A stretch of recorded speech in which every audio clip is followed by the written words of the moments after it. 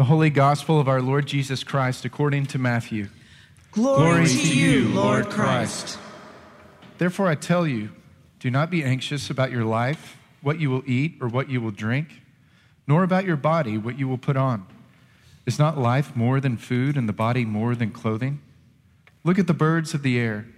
They neither sow nor reap nor gather into barns, and yet your heavenly Father feeds them.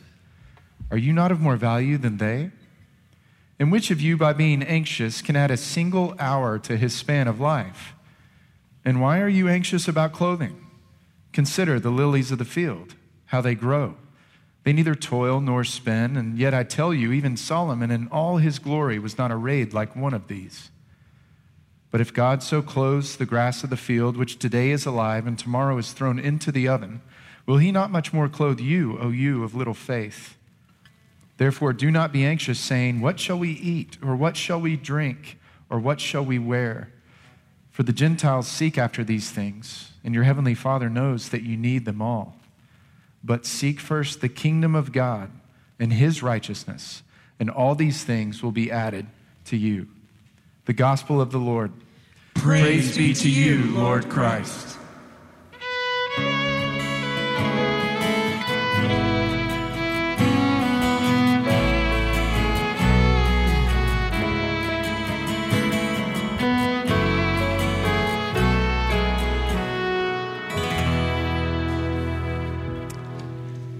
Well, good morning. Welcome to All Saints, and welcome to you who are joining us online. Would you join me in prayer? Father, we thank you for your word. It is a lamp unto our feet and a light unto our path. This morning, would you make my words and the meditation of all of our hearts pleasing in your sight, O Lord, our rock and our Redeemer. We pray in Jesus' name. Amen.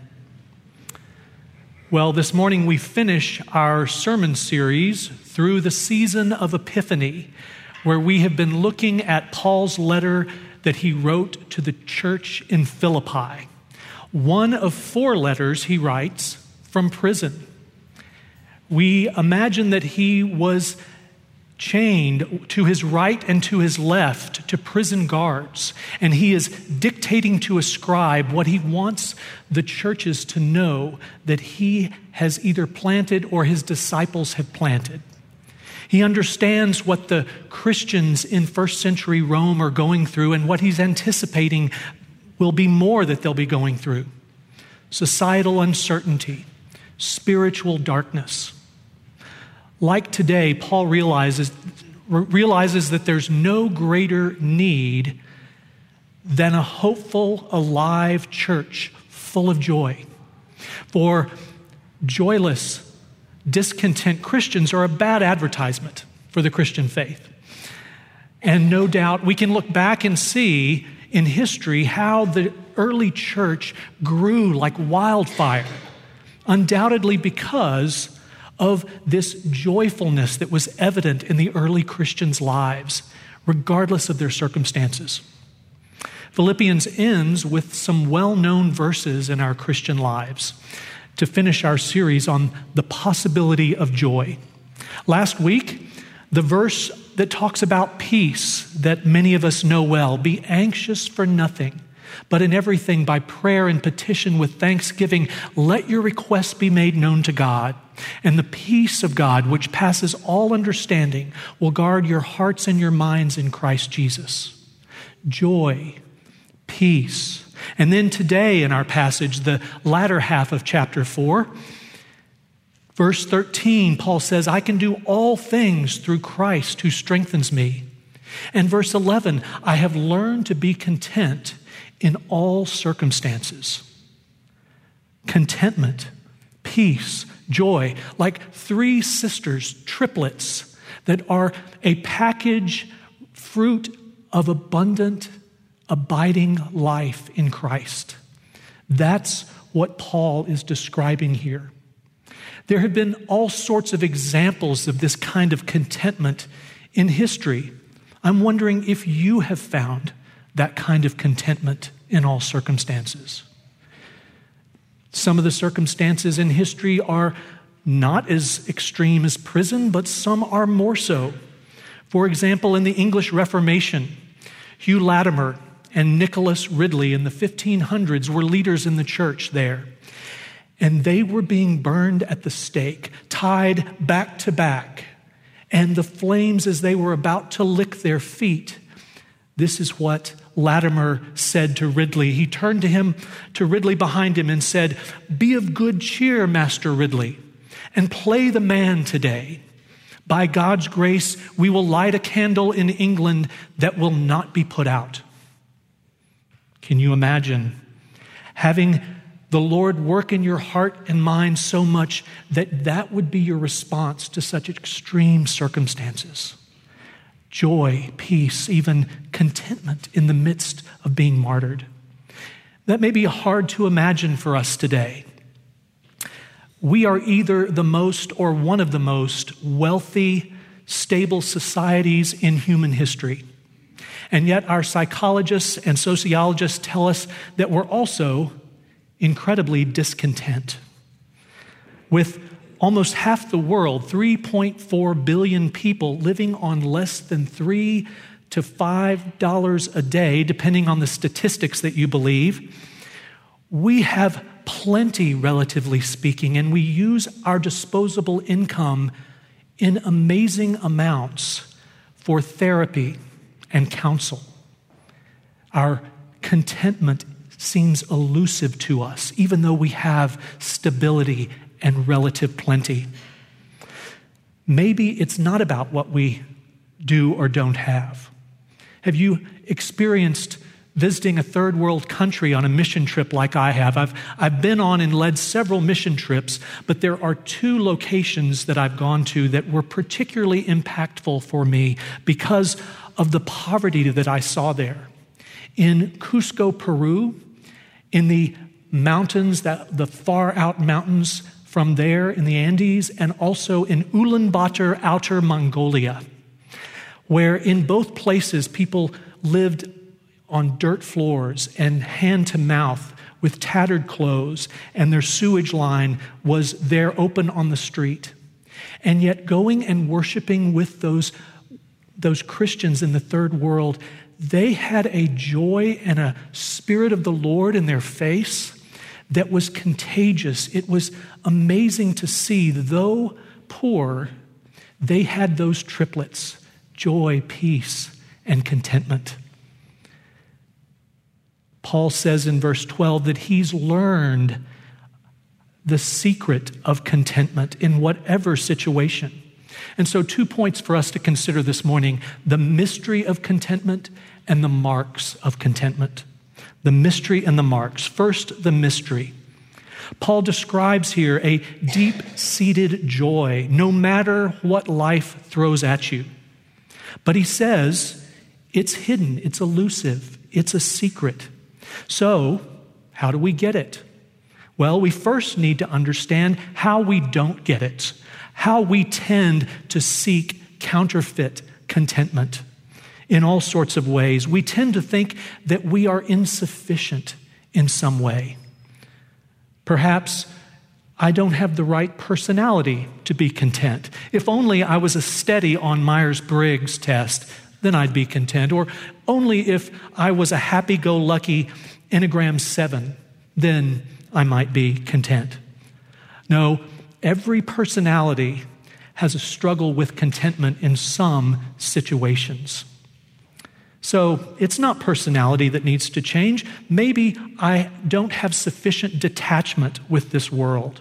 I need to stop caring, deny my feelings, some version of Stoicism or Eastern mysticism, Buddhism, Hinduism, where it just says, suck it up, mind over matter, because matter is evil. Rid myself of desire, become indifferent, unaffected by my circumstances. No, that's not going to give us contentment in every circumstance. What about my insufficient self? I need to change myself. We look on Instagram and Facebook and social media, and we see how everyone seems to have it so together. Maybe I need to change my look. I need to have the right weight, the right muscle tone, the right style, my clothes, my hair, the sufficient youthfulness. But there's always someone else that seems to be doing it better, looks better. So maybe not my look, but my outlook is what needs to change. I need to be positive, look on the bright side, find the silver lining. But in the end, down that road, we end up putting on a fake show, not being real. Now, that's not to say that we shouldn't be trying to improve ourselves and our situations, but it is saying that changing yourself, seeking self-sufficiency, will not bring you the contentment that Paul is describing here. So maybe I'm insufficient in my security or my comfort, or what will buy that. I don't have enough money. Well, one man who had the most in the world of his time in the 1900s, John D. Rockefeller, was asked by a reporter, how much money is enough? And his answer, just a little bit more. No, money won't buy us contentment.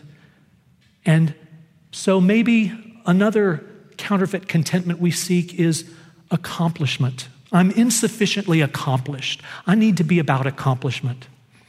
In his 60 Minutes interview at age 30 with 3 Super Bowl rings, Tom Brady said this, "Why do I still feel like there's something greater out there for me?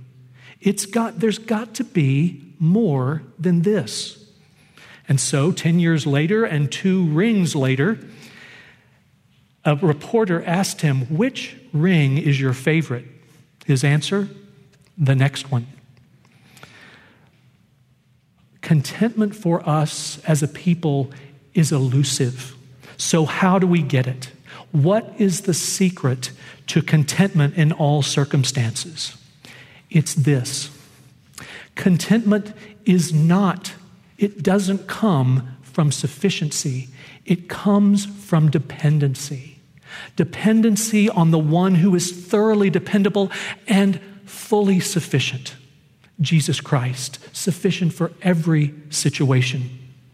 In verse 13, Paul says perhaps one of the most misquoted and misunderstood verses in Scripture. I can do all things through Christ who strengthens me. Not I can do all things. I can do all things through Christ who strengthens me. Now, Paul is not saying here that if you just sprinkle a little Jesus in your life, then you can win the Super Bowl or be awarded the Nobel Prize or be CEO of the year or ace that test that you really didn't study for. No, he's saying, I can face and endure anything life throws at me because I'm made strong for all things by the one who's constantly infusing his strength into me, his person into me. Friends, the Christian life is not just a point of view. It's not just a teaching or a philosophy. The Christian life is the mighty power of the presence of the life and spirit of Jesus Christ entering in and working in and through you to change you so that you are fit for any and all circumstances and can know the contentment the Lord wants for you. In 1979, some of you may remember the classic sci-fi movie, Alien, starring Sigourney Weaver. It was an evil alien that was out to control lives and take them over and indwell them and destroy them. Totally unlike the Christian life and Christian experience, and yet somewhat like it in this. Not an unrighteous alien, but the Christian has an alien righteous power and presence of God that enters in and comes to, as Paul says in Philippians 2, work in you to will and to do his good pleasure. Philippians 1, he began a good work in you and will bring it to completion. And in Ephesians 2, Paul says, we are his workmanship, created in Christ Jesus for good works. Do you hear all that working that's going on inside the Christian life? In other words, we Christians are construction zones, and the turf of the construction is our minds and our hearts. God the great architect has a particular plan for each one of you, but all of our plans are to bring us to gospel contentment, the place where we can be content in whatever circumstance because we are abiding in Him. And so gospel contentment starts with knowing that Christ is in you and you are in Christ, and nothing can snatch you out of His hand. And this gospel contentment is a secret because it must be learned. Paul didn't always know this contentment. He tells us in Romans 7, starting at verse 7, that he struggled with the 10th commandment. Now, he looked at all the other 9 commandments before that, and he didn't think he had a problem. He felt good about himself and how he was doing. But Romans 7 describes that when he comes to the 10th commandment, it slays him because he realizes that all of the commandments are not just about our actions, they're about our minds and our hearts as well. So he realizes that it meant in the 10th commandment that he must, number 1, love God so that he's content in all circumstances without the inner grasping for what you lack. This showed him his sin and prepared him, readied him for his Damascus Road experience that would come later, his conversion. And that began the process for Paul learning contentment. So how do we learn contentment? We learn it as he did by sheer experience in the Christian life, in walking with the Lord, especially in suffering. 2 Corinthians 12, Paul describes having a thorn in the flesh. Now, we don't know what that thorn was, what was bothersome to him that he asked the Lord 3 times to remove. But the Lord said, "No, my grace is sufficient for you." And Paul realized, when I am weak, then I am strong. God allowed struggles for Paul so he could learn contentment in Jesus Christ. He was able to look back at his thorn and see it was a severe mercy the Lord allowed, an opportunity to turn and depend on Jesus, to learn that He is dependable and sufficient, especially in trial. If you've been a Christian walking with the Lord for any length of time, I imagine you have experienced some sort of trial that gives you the opportunity to depend on Jesus and learn that His grace is sufficient. Maybe it's financial reversal, maybe a health problem, maybe a betrayal of a friend, or a lost loved one. The question is, in whatever trial you're going through, are you learning where gospel contentment is found? Are you turning to Jesus to show you that He's sufficient and He's dependable? Several weeks ago, I had the privilege of having lunch with 2 widows. 2 widows whose husbands have gone to be with the Lord a while ago. And as we talked, they began to share with how much they miss their husbands. And yet, as they also began to talk, they were able to affirm to one another that though they definitely miss with beyond words, miss their earthly bridegroom, they are closer than they have ever been to their heavenly bridegroom. In the grief of loss, they are finding peace and joy and that gospel contentment. Those women have no idea what encouragement and inspiration they are to me.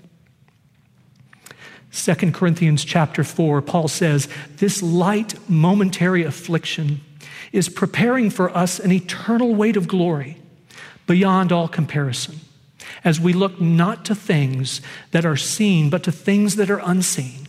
For the things that are seen are transient, but the things that are unseen are eternal.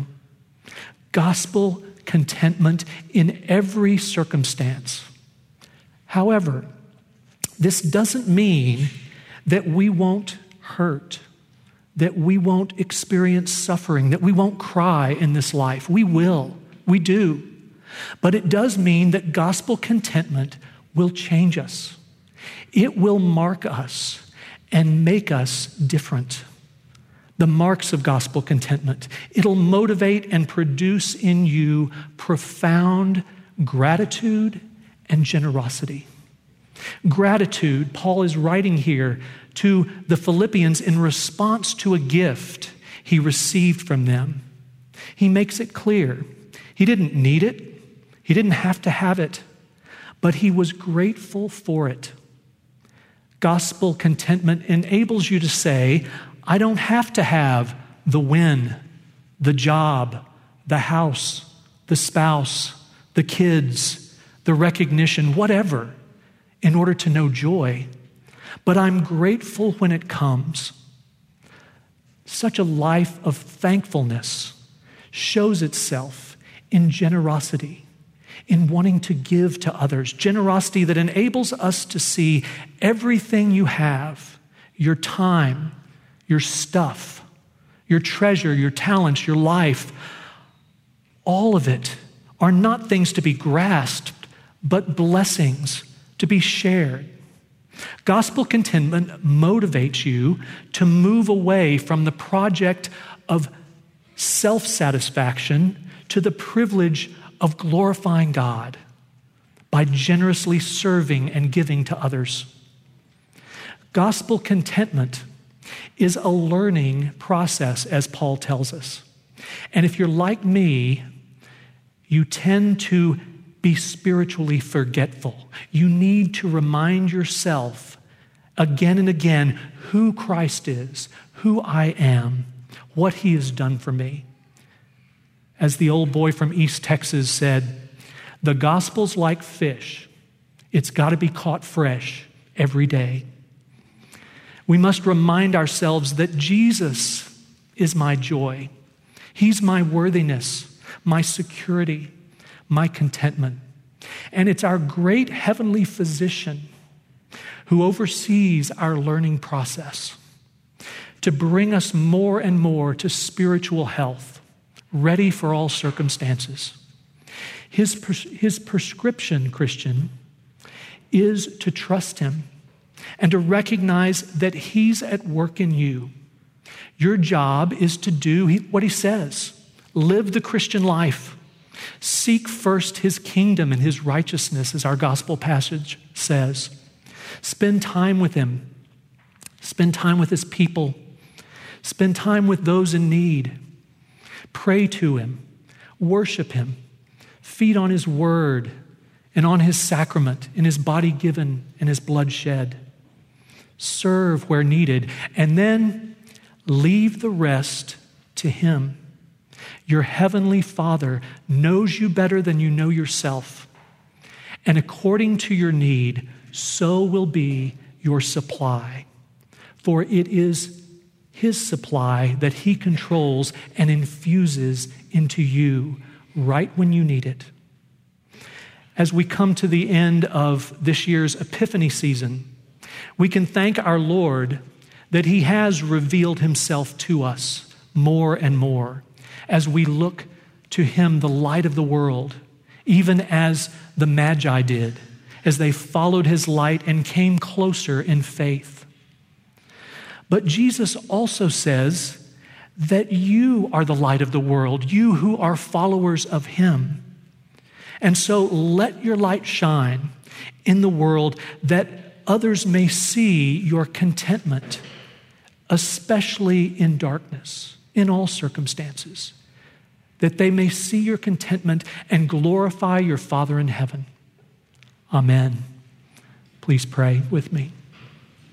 Lord, we thank you for your powerful, transforming presence in our lives and for the privilege of abiding in you by faith.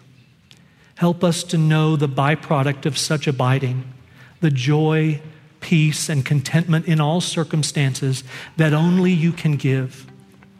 Help us to learn to live this way as your light in your world, that many may find you in the darkness. In your name we pray. Amen.